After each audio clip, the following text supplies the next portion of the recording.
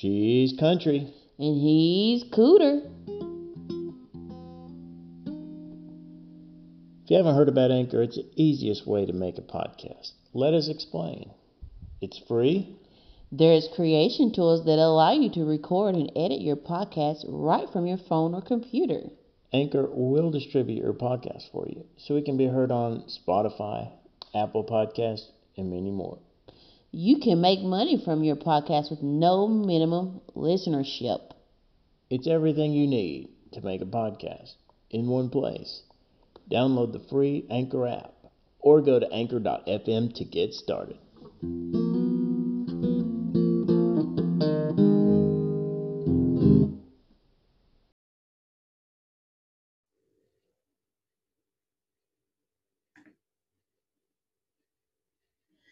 Hello, listeners. Podbean, Anchor FM, YouTube Live. This is Cooter and Country coming to you. All right. Make sure I have all my speakers up. We're recording tonight. I have just uploaded a video of one of many instances of systematic prejudices. But we know that systematic prejudice is the root of the seed of the enemy, who plants those seeds of destruction. It starts off little, but then we can't let them grow into destruction. So the devil is behind the seed of the system of degrading and prejudice. His seed of darkness was planted when he fell from heaven. And I am shining a light, my freedom of speech, to talk about this. I am exposing the darkness and bringing it into the light, because enough is enough.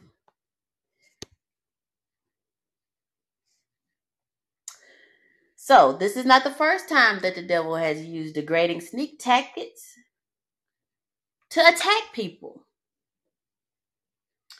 So we have to learn that. He uses the people that are closest to you, your spouse, your family members, just to get to your skin and to grow that seed of destruction in your heart.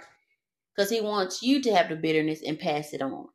But before we get started, I want you to know that I have forgiven that cashier.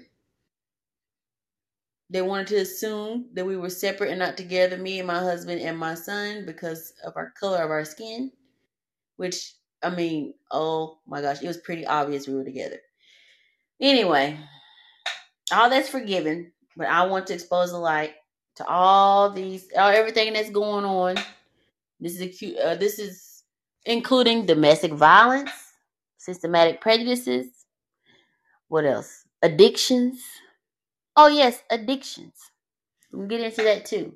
It can lead to all kind of misuse and abuse of yourself and others, and not loving yourself, and not loving God, and not loving others as yourself, because you don't love yourself.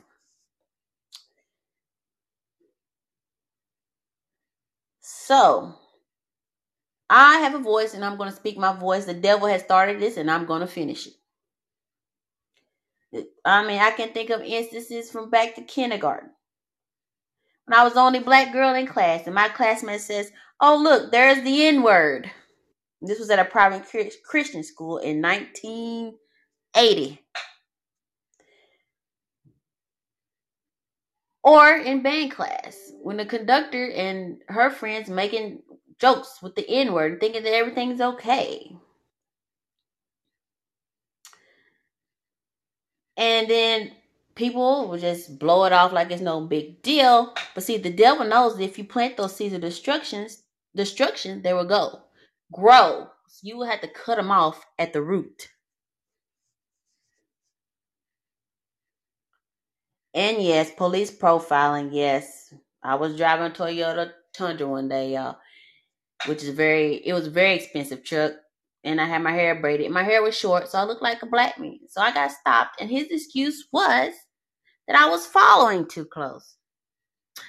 Then he saw that I was a woman and I had a CDL, and he was like, "Well, I'm going to let you off because I don't want you to have points on your CDL." Okay, I spent months of training getting my CDL. I know what following too close is.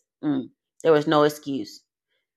Except for you thought that I shouldn't have been driving a truck that I was driving.